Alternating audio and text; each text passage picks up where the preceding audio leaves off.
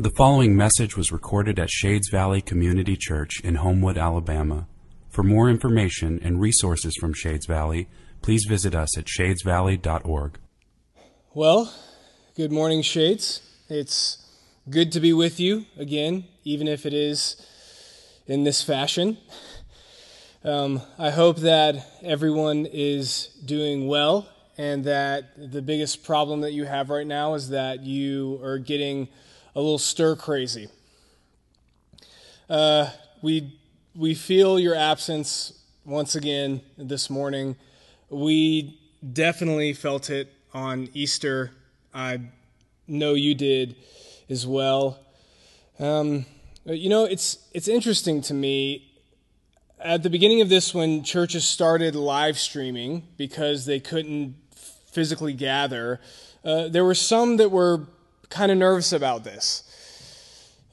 Why were they nervous? Well, they were nervous because they thought that this digital remote worship would lead to more digital remote worship, that it would push the church towards disembodiment, towards less physical corporate gatherings.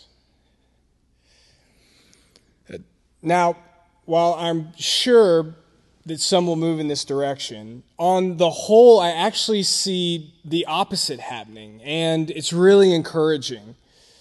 I see this digital remote worship actually pushing Christians towards their local churches. I thought one theologian, philosopher said it best with a tweet. His name's James K. Smith. And I saw this on Twitter. He said, "This trying experience of being distant, separated, remote could turn out to be a season of learning, to be a more incarnate community of faith." And I love what he said here.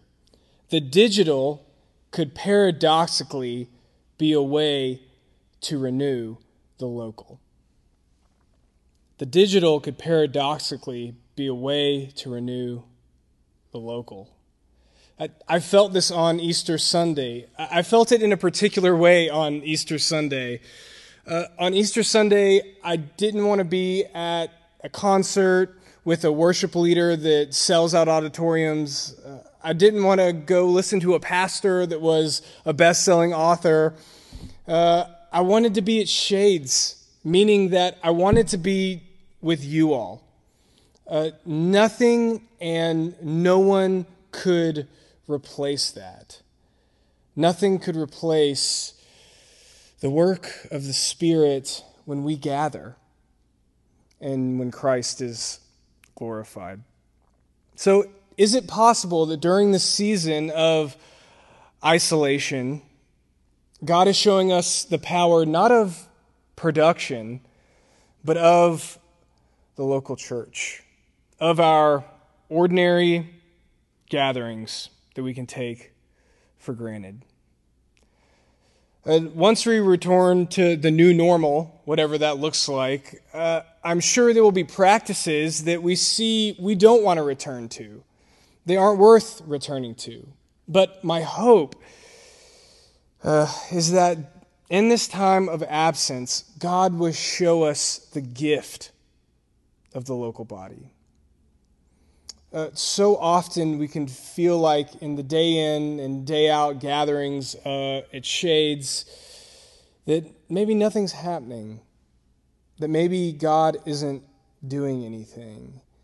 And my hope and prayer is that during this season with this loss, He would show us how He does work, even when we don't think that He is. My prayer is really that He would show us the power of the ordinary and the way that it shapes us. So this all leads me to our service for today.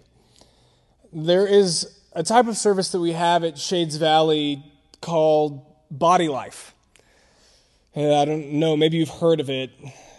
For those of you that have not heard of it, basically a few Sundays a year during the time we would normally hear the preached word Instead, we hear testimony from you all, from the body. We open the microphone up for anyone to come up and share what God is doing in their life.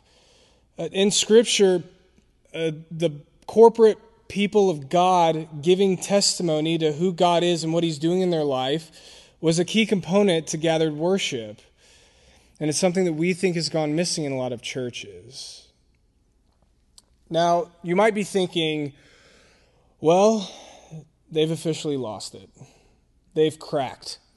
We knew that it was going to happen. We just weren't sure when. How could we possibly have a body life right now?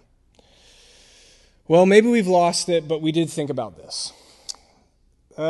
Since you all are not here, over the past 2 weeks, we have reached out to a few members in our body and asked if they'd be willing to come and share what the Lord is teaching them, what He's doing in their life during this season.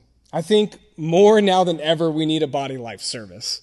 We need to hear what God is doing in our midst, because so often we can believe that He's not doing anything, but that's a lie, because He's always working His redemptive purposes. And we need to hear that from one another in this body. We just finished a series on Philippians. And in Philippians 4, Paul says this: whatever is true, whatever is honorable, whatever is just, whatever is pure, whatever is lovely, whatever is commendable, if there is any excellence, if there is anything worthy of praise, think about these things. So we're going to do that this morning. We're going to set our minds on what God is doing. And we trust that just as the Spirit moves when we're all gathered together, that the Spirit has been moving these past 2 weeks. That these people that are here this morning, they aren't random selections, but rather God has a word that He wants to give Shades Valley, and He wants to give it through these people. So I'll pray, and then, guys, the mic is open. You can come up. Let's pray that God would move during this time. Gracious Heavenly Father, we thank You for the local church. We thank You for the gift of one another. It is a gift that we can so often take for granted. And so I pray now that You would calm any nerves, that You would speak through each of these members in a powerful way, and that You would give everyone listening and watching the ears to hear it, all for Your glory. Amen and amen. Due to the sensitive nature of some of the testimonies shared during our Body Life services, we do not include these in our podcast. If you are a member of Shades Valley Community Church and were not able to attend during this recent Body Life service, please contact us at office@shadesvalley.org in order to obtain an audio copy of the testimonies. Thank you for listening.